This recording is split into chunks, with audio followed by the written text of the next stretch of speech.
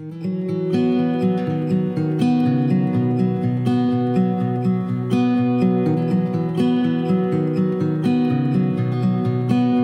everyone, and welcome to another episode of The Lit Review. I am one of your hosts, Paige May, and my good friend and co-host, Monica, is here with us as well. How are you doing today, Monica? Hey, Paige. I'm good. I'm feeling this warmer weather. It's going to disappear in a few days, but, because it's Chicago, but I'm still really happy about it today. And I don't know if folks took note in last week's episode, but we have beautiful new intro and outro music by the one and only Tasha.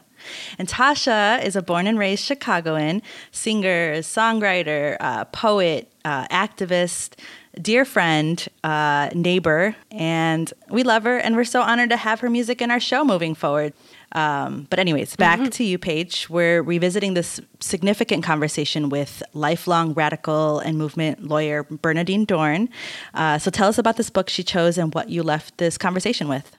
Yeah, and extra echo for Tasha. Just the music will give you all the feels. I cry a lot. It's a journey. And I'm so grateful to be able to have Tasha's music on this show.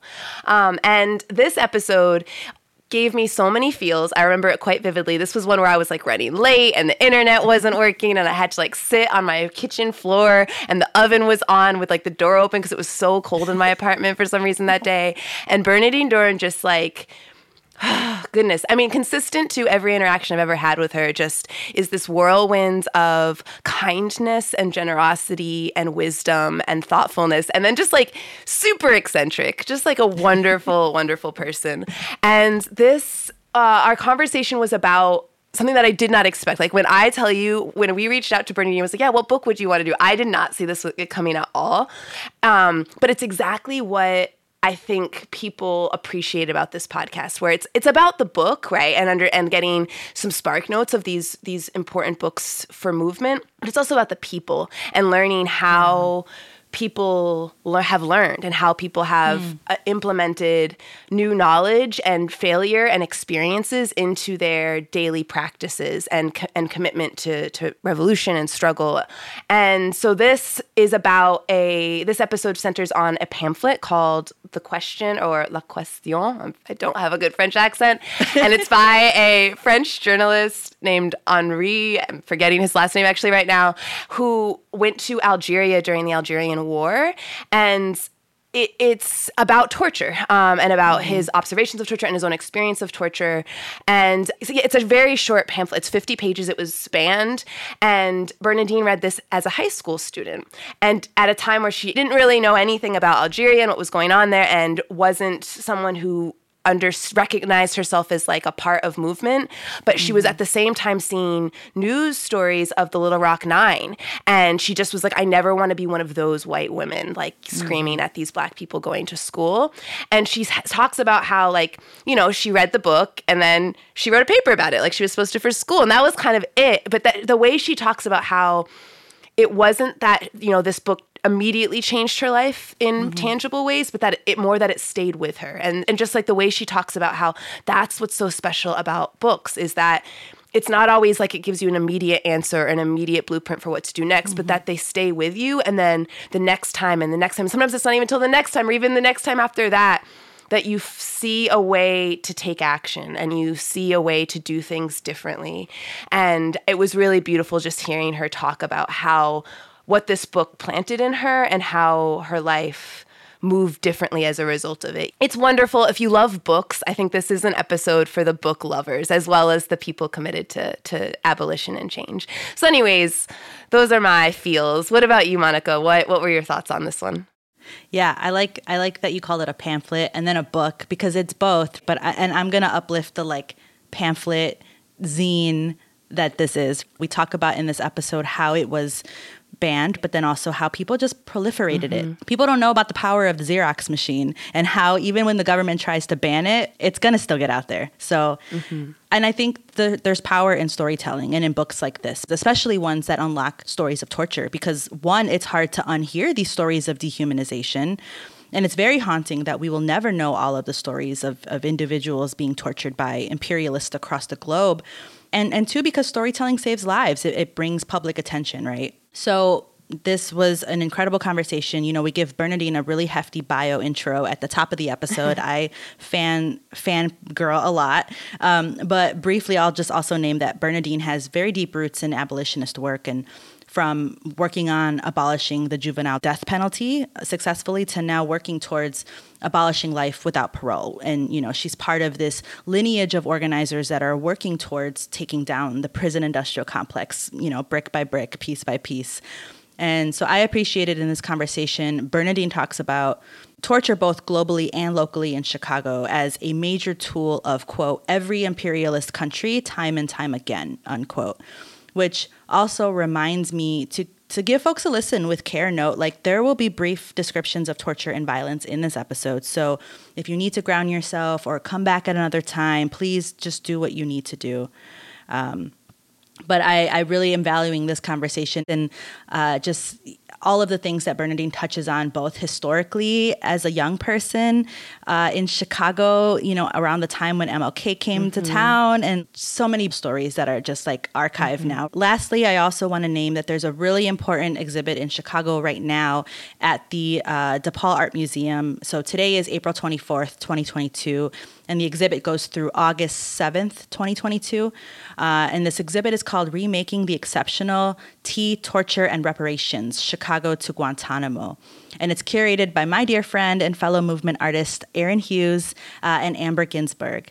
And this exhibit marks 20 years since the opening of the U.S.'s extra-legal prison in Guantanamo Bay. And it examines, you know, local and international state violence and the creative resistance that just like turns it all on its head, right? And there's artwork in this exhibit by survivors of Guantanamo, torture survivors, artists, activists, collectives, you know, with long-term commitments to creating visions of justice. There's work by, shout out to Chicago Torture Justice Memorials, Invisible Institute, Sarah G., Damon Locks, and so many more. So check it out. Think of this episode as like a companion piece to this exhibition, or this exhibition as homework after the episode. But either way, just check it out. Back to you, Paige. Take us into this episode. Yeah, I mean, we're so glad that you're here, and we hope you find some knowledge and some wisdom and some new truth in this episode. And with that, enjoy the show.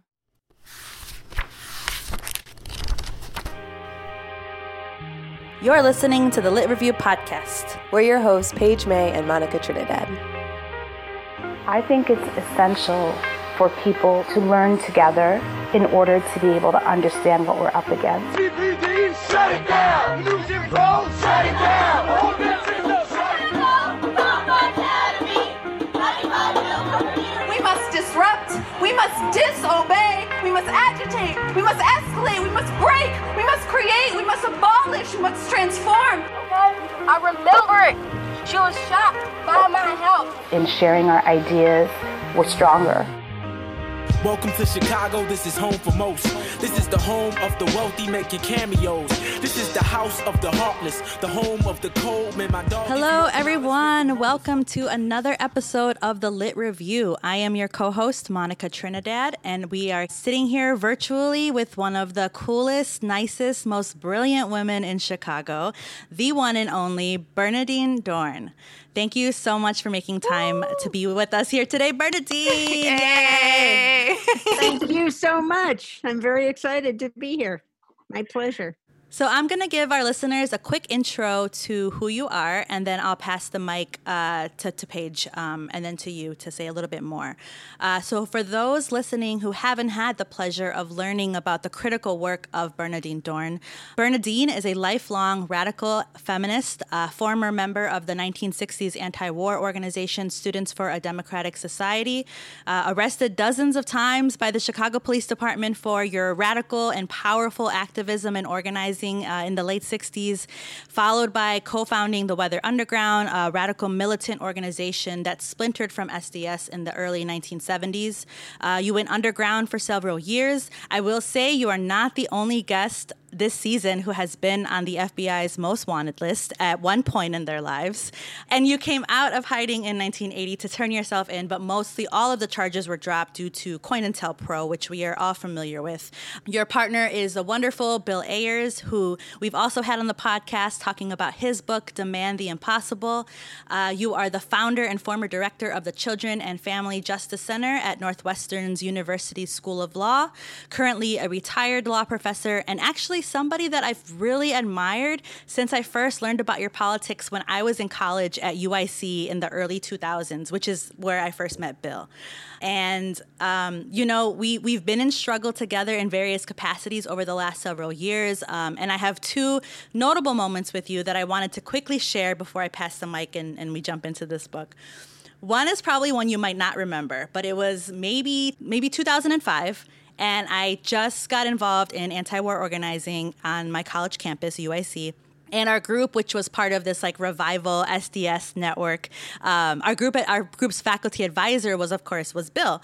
And I guess he invited us over to your house in Hyde Park, your old house, right, for a barbecue. And of course, my younger self, I had already watched the Weather Underground documentary a million times. I had already read Fugitive Days by Bill.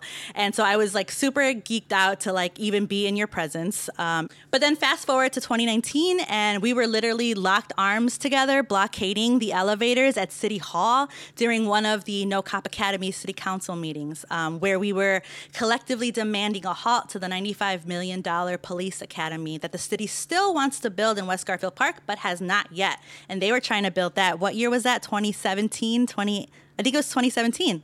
Has not been built yet. It's amazing. That's people power. So we were ready to get arrested together, but we didn't. And one day, though, it could hopefully still happen that we get arrested together.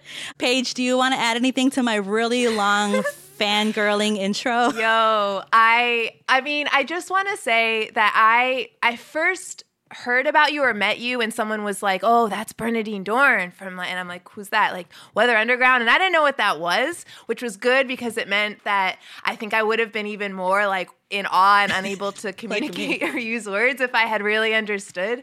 And instead I was just struck by how kind you were. You, from the minute I met you, you were just one of the most exuberant, happy, generous people that I've ever met and have met in movement work. And I remember going to your house. We were about to go to Geneva for We Charge Genocide. We were going to be arguing, about what the police are doing is torture, which I think weaves into this conversation we're about to have. And I remember just, being in your house and how smart you were, how many, and also just what a badass you were. And I'm like, who is this person? This is amazing. And again, also just a thing that has been consistent throughout my getting to know you has been just your generosity and your love and support of young people and of movement and of struggle. And so, along the way, I've started to learn more about the work that you've done, and it can fill pages in books, and that is remarkable. But also just want to give a shout out to just what a wonderful human you are, a real gem in Chicago and in the world. And so I'm excited. Is there anything though that we've missed that you want to lift up about the work that you've done, or otherwise can you tell us more about why you do what you do? Because we love to hear your motivation and what gives you hope. I just want to tell you something funny right now that you'll both appreciate, I think, because you've partly the two of you doing this has stirred up, memories, and I, don't remember as well as I used to. So sometimes the memories come at me for strange reasons in the middle of the night. And then I picked a book that is very odd, but I think you said a book that changed your life or influenced your life. So I didn't want to pick kind of what I thought were the obvious ones and others have already done. I picked a very obscure book, actually, but that came my way when I was a senior in high school, kind of by accident, and opened up many doors to me. But it reminded, talking with you or thinking that I was going to talk to you and that you would be interested, reminded me that I had this experience right after I turned myself in, and we were living in New York with 3 little kids, where I fell in, where I worked my way into friendship with these 3 older women who had were in very different fields, education, law, and psychiatry.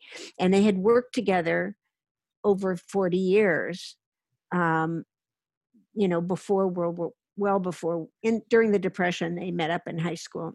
Anyway, they worked together around a huge variety of issues. And it made me, the fact that they were willing to become my friend, stunned me that you could have a friend across 30 years or 40 years. You made me think about it just then, because I feel like that, it's possible. You can't always predict these things. It's different than a grandma or a family member, but you stirred my memories. That's really what I want to say. And I had this, and then it happened again when I moved to Chicago, because I fell in with two older women. It wasn't a group in the same way, but who, I just think it's always a great idea to jump across ages and to have somebody that you're talking to and communicating with and looking at views of the world, but also maybe even becoming friends across a generation. So you opened up a flood of memories for me. Thank you for that. My name is Bernardine Dohrn. I am retired now, but I worked for almost 30 years at Northwestern Law School. Quite a lucky turn of events for me, because we had just moved back to Chicago after being in New York for a decade. And I got to start a center called the Children and Family Justice Center, and hired a bunch of people who wanted to represent children. We decided to focus on kids in very serious circumstances. So we started representing kids who were facing the death penalty in the country. And I didn't even know these things existed, but of course, once you look, you see. We spent many years abolishing the juvenile death penalty. The United States was one of the last countries in the world where that was legal, where it was actually the law and okay to execute somebody for something they did under the age of 18. So that threw me into a whole world of criminal justice activism and reform. So as well as representing kids in court, we took on campaigns, really. And after successfully in the Supreme Court abolishing the juvenile death penalty, we took on life without possibility of parole, which is another kind of death, as we call it, a way in which people are sentenced to die in prison. And no matter who they become or who they are, or how much the victim families wanted, or under any circumstance, wrongful convictions, evidence, you are going to die in prison. And so that's been something that took longer than the 6 years that the juvenile death penalty took. We're still at it. But several thousand people have been released who had that sentence. So we're kind of pulling people out, not quite one at a time, but sometimes one at a time. And they, of course, have formed their own organization, Incarcerated Children's Action Network, ICANN, which, has become just a star and has now merged with the campaign for the fair sentencing of youth, which was what I was involved in, and is taking over the leadership of the campaign. So I mainly now, what do? I teach 1 month a year at a college in Maine, a small college in Maine. So the students I'm teaching are very young. And I teach international human rights and women, children, and gender and human rights. Very long title. So that's been fun, both because then I have to keep up in these areas. So I do more research and find out what's happening. And because they're so young. And for me, that's, been a challenge. They were born, 18 years ago. And so their references, my references, which mainly were in the last century, don't apply for them. And so, I feel very fortunate that I have a teaching moment now still. And life is good. I'm so curious to hear what keeps you in struggle. You have done so much. I'm so tired, and it's only been like 10 years for me, and you, I mean, and the intensity of what you have done for so long. And so I'm curious to just hear why, what keeps you going. I don't know the why, but I do know that imperialism and racism are not done. Capitalism is not done. And so even though, I certainly thrown myself into the struggle, in that sense, we're going to be handing the struggle off to your generation and others, I'm sorry to say, with some glorious moments and some chipping away, but definitely not, being able to turn the tide entirely. So, I think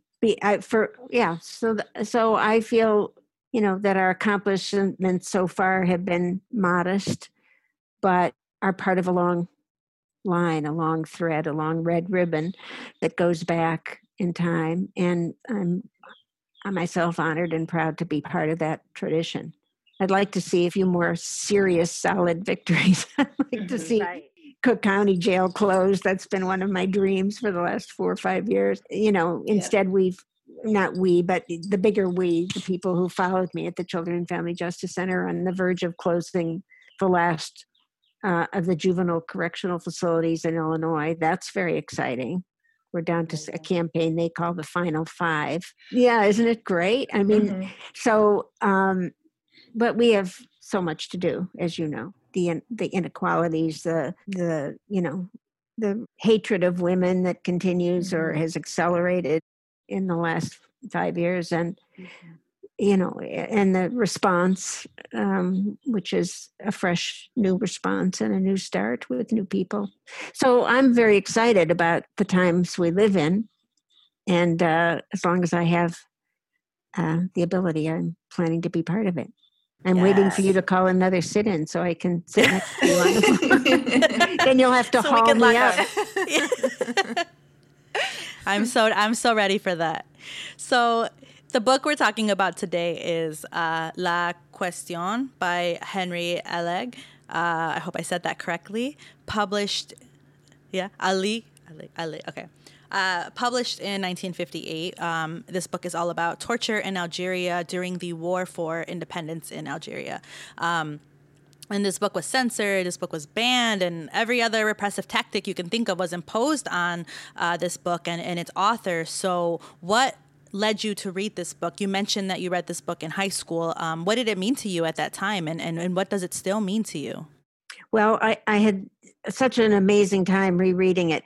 I had a teacher who only lasted for 1 year at my suburban high school. He was pushed out by the John Birch Society the next year.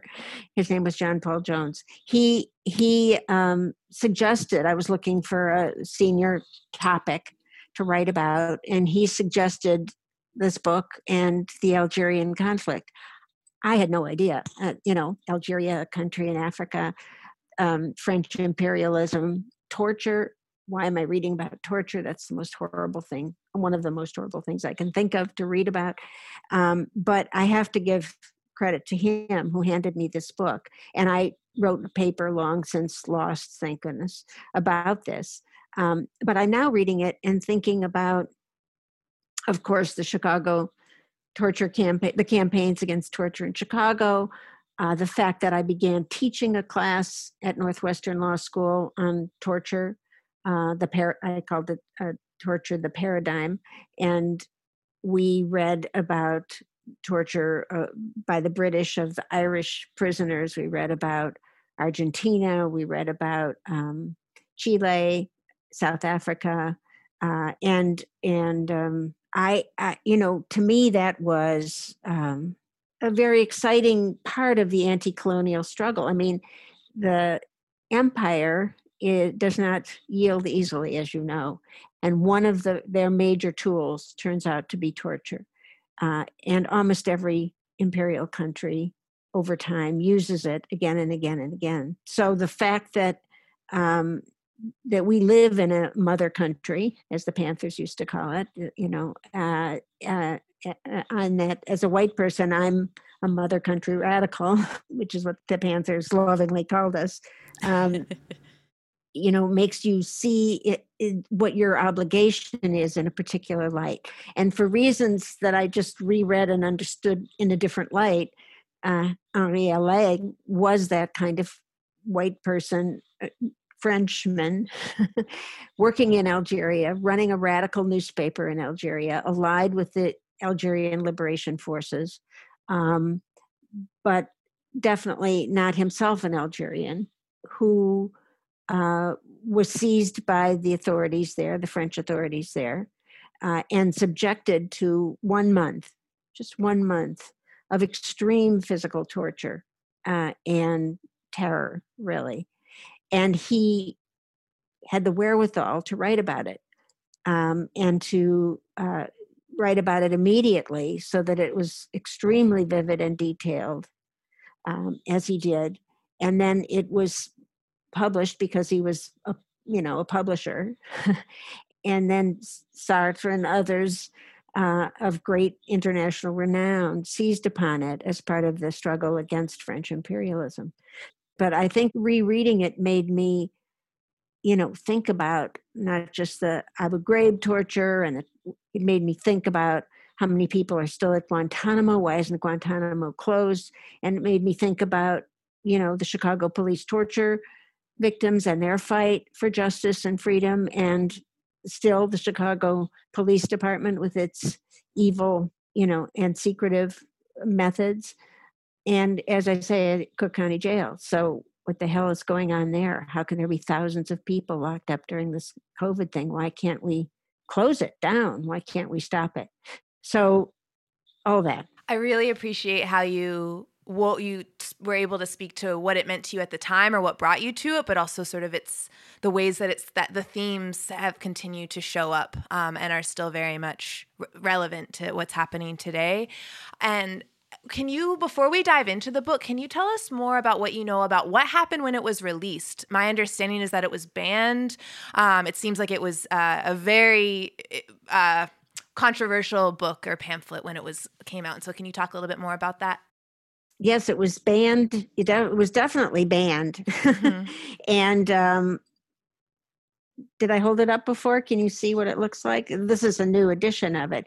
But now if you take out the the two lengthy introductions, it's, it's 50 pages with lots of white around them. So it could be much less than that. It's a very short book or a large pamphlet. I think because it was seized upon by the Communist Party and the left in France at the time, who were opposed to, the Algerian war. It was always a war because of this oppression and suppression there.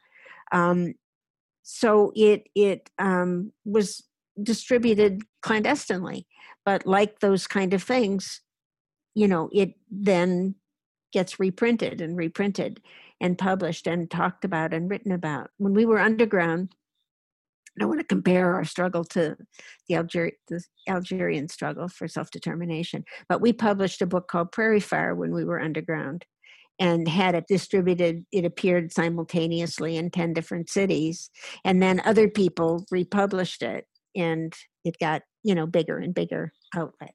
So that kind of relationship between people working in different methods with different methods, but agreeing on a core issue is something that I've just always admired. And so I learned a little bit more this time around when it had hefty introductions than I knew when I first read it. The recent book, which I haven't read, but I've read about a good bit, by a woman named Zora Driff, D-R-I-F, and it's called Inside the Battle of Algiers.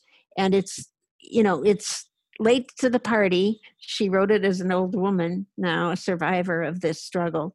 But it's about the women who played major roles, not just carrying things into the Battle of Algiers as we think of it from the movie, weapons and bombs and things like that, but actually in organizing and being a leader in the struggle. So just want to mention a recent memoir about this same issue. That's awesome. And I'm definitely going to check that out.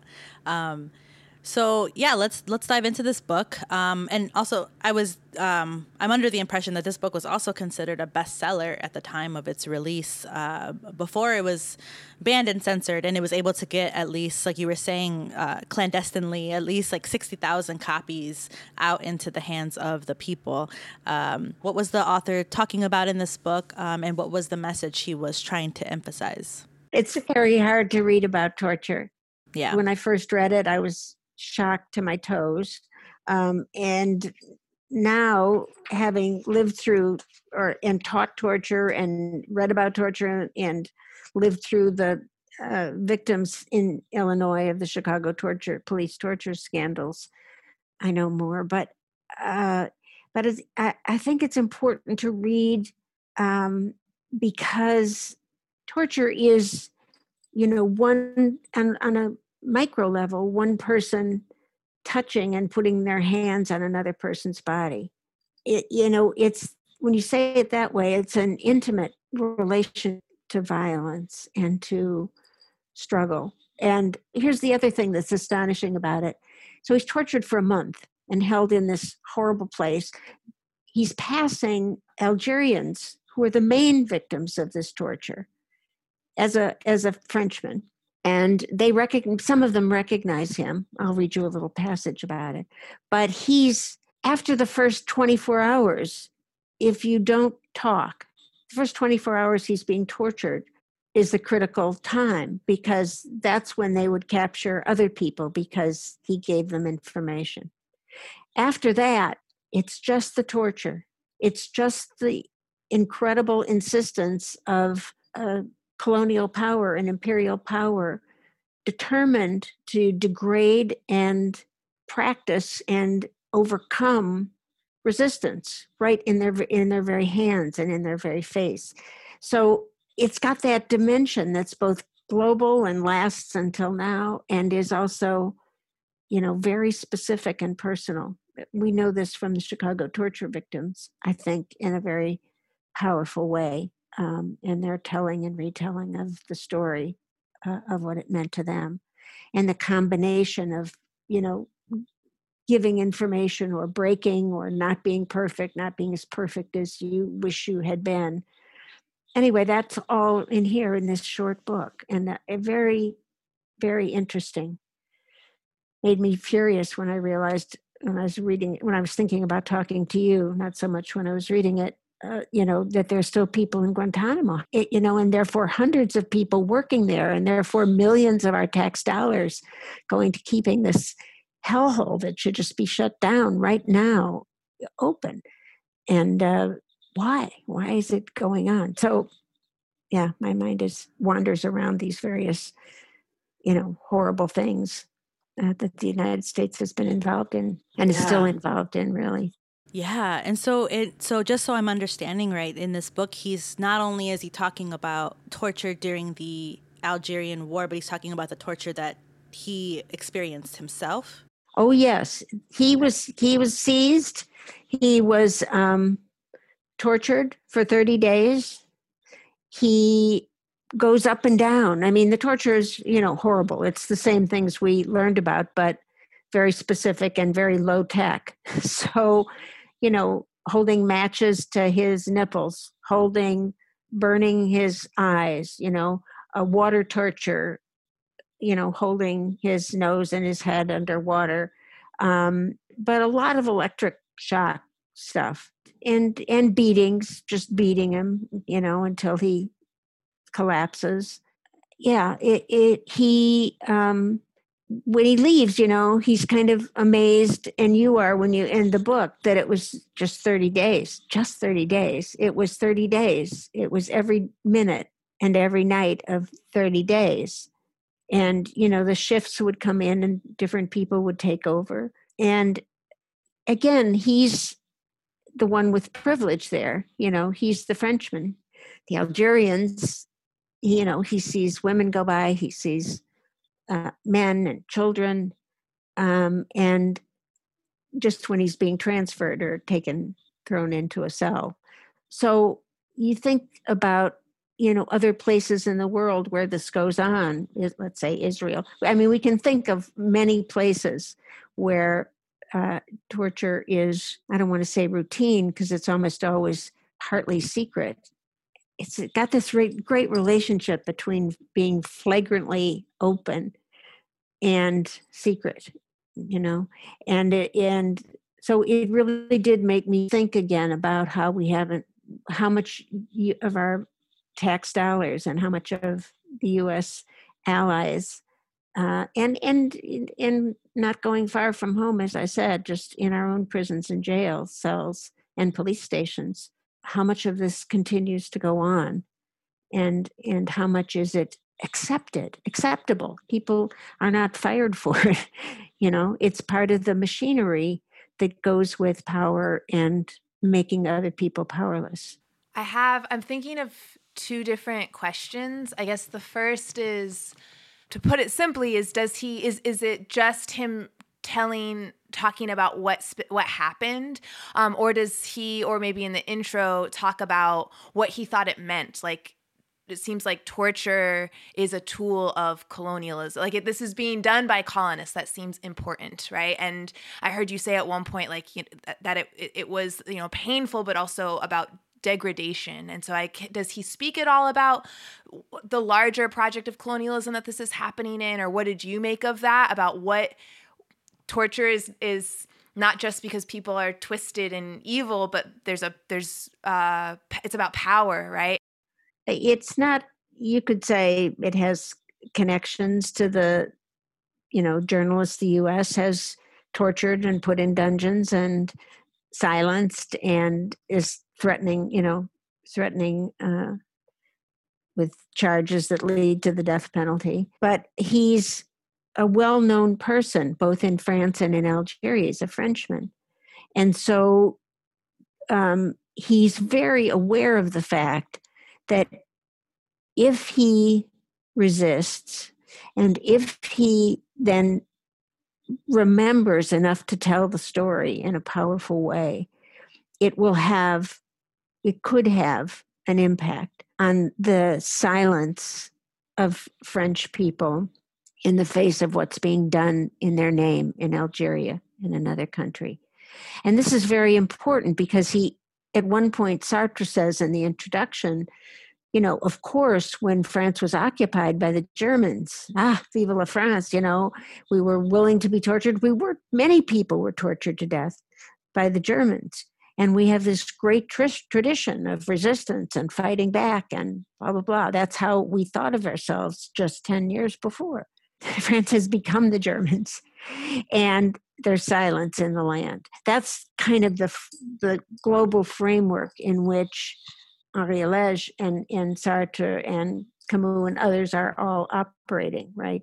Simone de Beauvoir. They're in a country that they feel is resting on a certain past and not owning up to what they're spending, billions of dollars and thousands of French occupiers suppressing another people's right to independence and freedom. And it, of course, has the color line in it in a very powerful way.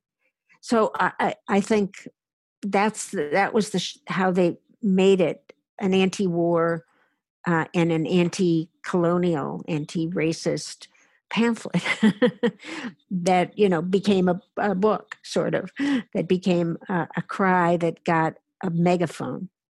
So I can just imagine you in high school, like reading this and then writing a report on this, and then what did you do?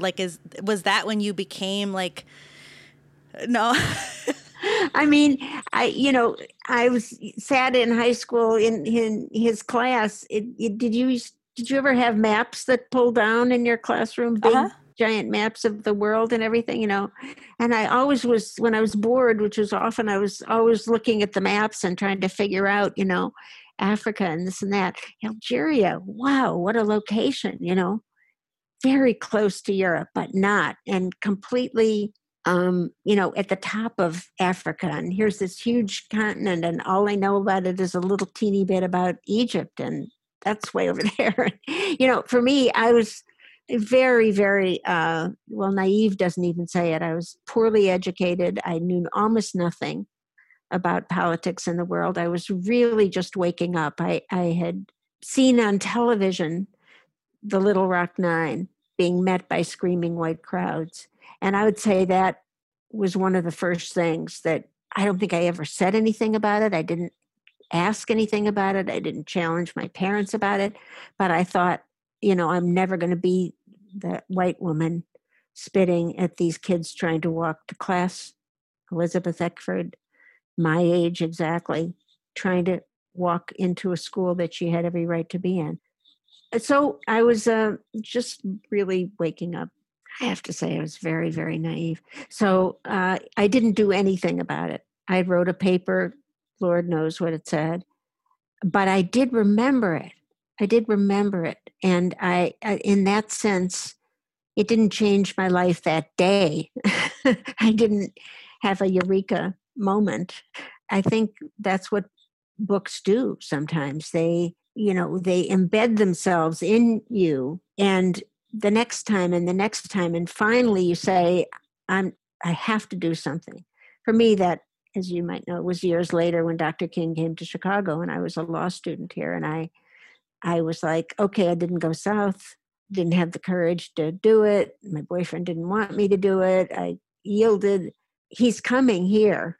I'm going. So I think that people change in complicated ways over a lifetime, and sometimes very slowly. Sometimes it takes, a set of circumstances. But at some point, if you've missed a few chances to change yourself and change your life, when the next one comes along, you're like, damn it, this one I'm doing. You know what I mean? Yes. So for me, that was Dr. King coming to Chicago. And I was like, I'm getting a bunch of law students and we're going to go meet with them and see what we can do. Not much, but enough to put me on a different trajectory. And I think that this book did that for many people in France at the time, not just for the high-powered intellectuals, but actually for the French people. Look what you're doing. You want to say you're the resistors, you're the Nazi fighters, you're the fascist fighters, you're the resistance. And it's true, we paid a terrible price. But now this is being done in our name. Very important for every country in the world to wrestle with this. Mm-hmm. Absolutely. And I'm thinking, everything you're saying is making me think about the power of narrative and the power of telling stories and telling your own story and telling the story for people who are not able to tell, their stories, and how critical that is in our organizing, and in our daily lives. And I'm thinking about, I'm thinking about so much, and especially because I got a lot of my own organizing experience with zines and making zines and telling my stories around identity, putting it out there, because I know that I'm not the only one experiencing it, right? There are other people experiencing things. And then once other people, it's kind of like, it's like a snowball effect, right? And then it's like, then that narrative is out there and you can't ignore it. It's out there. You can't ignore these stories of torture, right? You couldn't, and that was the power of the fight for reparations in Chicago, is these narratives were out there not only by their survivors, but by their mothers, and you just couldn't ignore it. So I'm wondering what has been the role of narrative in your organizing and in your life. I know we don't have a Bernardine Dohrn, autobiography or memoir yet, right? But just wondering what your thoughts are on how narrative has played a role in your own organizing. Yeah, I think it's extremely important. In addition to the campaign for the fair sentencing of youth, which I'm involved in, I've been a founding member of Palestine Legal as an organization here. Lucky me, grew up, our kids grew up with the Khalidi family as our close family friends, and we had dinner. Their family and our family moved from New York to Chicago the same year, and we each had 3 kids. We each had 3 blonde kids with Arabic names, because we had ended up naming our kids, Zaid, Malik, and Chesa came to us with his name. So we laughed about that and became good family friends. And so our kids grew up together. So for me, like being able to play a small role in the development of this organization that is standing up for the right of everybody, Palestinian Americans, but really everybody, to oppose the occupation of Palestine and oppose American support for Israel, has been one of those kind of issues that I think has similar echoes. Certainly, torture is part of that, and incarceration of children, and interrogation of children. And I don't know, have either of you ever visited Israel? Have you been to Palestine? Yeah, it's so visual everywhere. It's just so right in front of you. The wall, the separate highways, the separate roads, the checkpoints, what occupation means. Just what occupation means. And I'm sure I have no idea what it really meant in Algeria, but I'm sure that's something like what it means. And how do you bring that? One thing is, how do you organize the resistance there? But the other is, how do you bring that reality to, other people in the mother country, say, or in the country that is carrying out the cruelty and the viciousness by its resources, by its money, by its training, all those other kinds of factors, even if not doing it exactly themselves. So I think it's with us, from our own prisoners here in the United States, and from the continuation of being an imperial power. I mean, you could say the same thing about the United States' role and in many other countries. I won't go into them because I'm not good enough. I am surprised at how emotional I'm feeling right now, for a lot of reasons. I mean, like, this is hard. Like, we're talking about torture. But also what you had said a question or two ago about how sometimes we learn about a thing and we don't always immediately do something about it, and that, and I love books and I love stories. And for me, when I was in high school, Invisible Children, which is a very problematic project by these white dudes. I won't defend it, but just it was important to me as a high school student.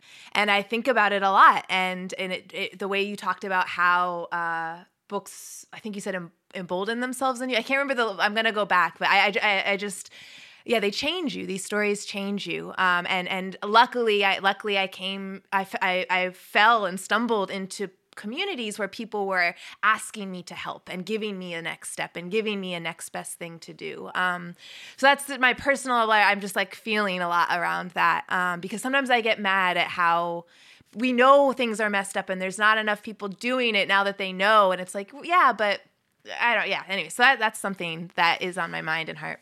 I always think that Brian Stevenson, who I had the great luck of working with, in these years when we were trying to abolish the juvenile death penalty and then extreme sentences for youth. But his simple word of saying put yourself proximate to the problem, is another way of saying what Dr. King often said. You don't have to know what to do in order to put yourself close to a problem. And you don't even have to debate, the talking heads for hours and hours to think what's the most important of all these various problems that we have.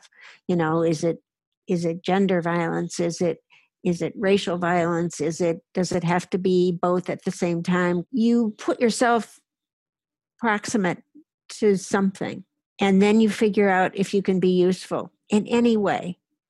And I mean, picture me at the age of whatever I was, 26, out in Garfield Park, where Dr. King's headquarters were, and wearing an armband that said legal. I knew nothing. I was of no help to anyone who was in legal trouble, believe me. But they liked the idea, the organizers there, half of them from the South who had been with Dr. King or SNCC in the South, and half of them from the neighborhood in Garfield Park on the west side of Chicago, working in that office. And, they weren't saying to me, go out and give speeches. No, not at all. But after they gave speech every night in an apartment building that was substandard living and no, no hot water and broken windows and no locks on the doors and gouging rents, they meant that I could say with only the authority of my armband on me, if you all decide together to withhold your rent, we'll help you create an escrow account, and then we'll prevent you from being evicted. Wow, what a strategy. I wasn't doing those other parts, but I was, we had groups of lawyers who wanted to be in the single landlord tenant courtroom downtown, where everybody was being evicted every 30 seconds for non-payment of rent, or doing other pieces of the struggle here, speaking in the churches each night. But I could make the connection that if you do this, the network of us working here under the leadership of these folks will prevent you from being evicted. And we more or less did. And the one eviction I witnessed, I've written about since, but as somebody was evicted and we all ran out there to stop it on a hot July day, somebody standing next to me said, "Would you hold my coat?" And walked forward, and I looked, and it was Muhammad Ali. Okay, so how did he get there? I have no idea. I'd never seen him before out there in the summer. He walked up, he picked up the kitchen table that the sheriffs had just brought down from this family. He picked it up, and they had their mouths hanging open. And he just picked it up and walked past them up the stairs. So then 5 more people came, and 20 more people came, and everybody picked up clothing or kitchen utensils or a chair or something and put them back in their apartment. I mean, you just don't know, until you're in motion, and then things happen. I don't know. When Dr. King came to Chicago, did he meet with Muhammad Ali or with the nation? I have no idea. I still don't know till this day. But these things, everybody's working at making the connections that will matter. And sometimes when you need it, they matter and they're right there and they work. Now, I'm thinking a lot about how on the Lit Review podcast, we have, people who talk about books that, they would recommend till the end of time. They're like, everyone needs to read this book. And then sometimes we have people who are like, you don't need to read this book. There were some gems in it, and we'll talk about the gems here, but you don't need to read it. And then there's other times where, like you were saying, sometimes a book can speak to us and at a time in our lives when we need it, and hits us and impacts us in a way that means something to us, maybe not at that moment, but way later in life. So the question is, do you recommend that, organizers today read this book? And if so, is there anything you would also recommend folks read, maybe in addition to it or alongside of it, or like in companionship with it? I think it is. If it was a real long, heavy, fat book, I might say no, but I think that, I'm going to read, and then I'll tell you after I've read it. The woman who's now published a book, I'm going to read hers, and I'm going to do a little bit more about how Algerian independence went off course once it was seized finally. Zora Drift's memoir, Inside the Battle of Algiers. I think it's important to read. I think you can, books that you don't grab you and you are struggling with, put them aside, put them on the lower shelf next to your bed, and maybe you'll get to them and maybe you won't. I was thinking that this year I was going to reread Toni Morrison, and I was going to go through one after the other because those books had such a big impact on me as they were coming out. And I'd like to read them again because they surely survive as great literature. But, I think when people say read this or don't read this, but I learned something, I think it's a great gift that you're giving by doing a show like this. I don't know. I'm going to go now back and find out what people are recommending to read, because you need to get your sources from lots of different people. You know, our kids recommend things to us. That's, great, very helpful.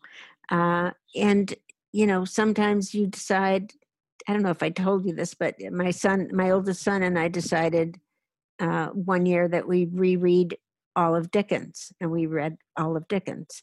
And then when I was down after surgery, he came and he said, and people were bringing books, and he said, do something that you'll remember, don't read all these books that other people are bringing. I said, like what? And he said, I don't know, reread Tolstoy. So I did.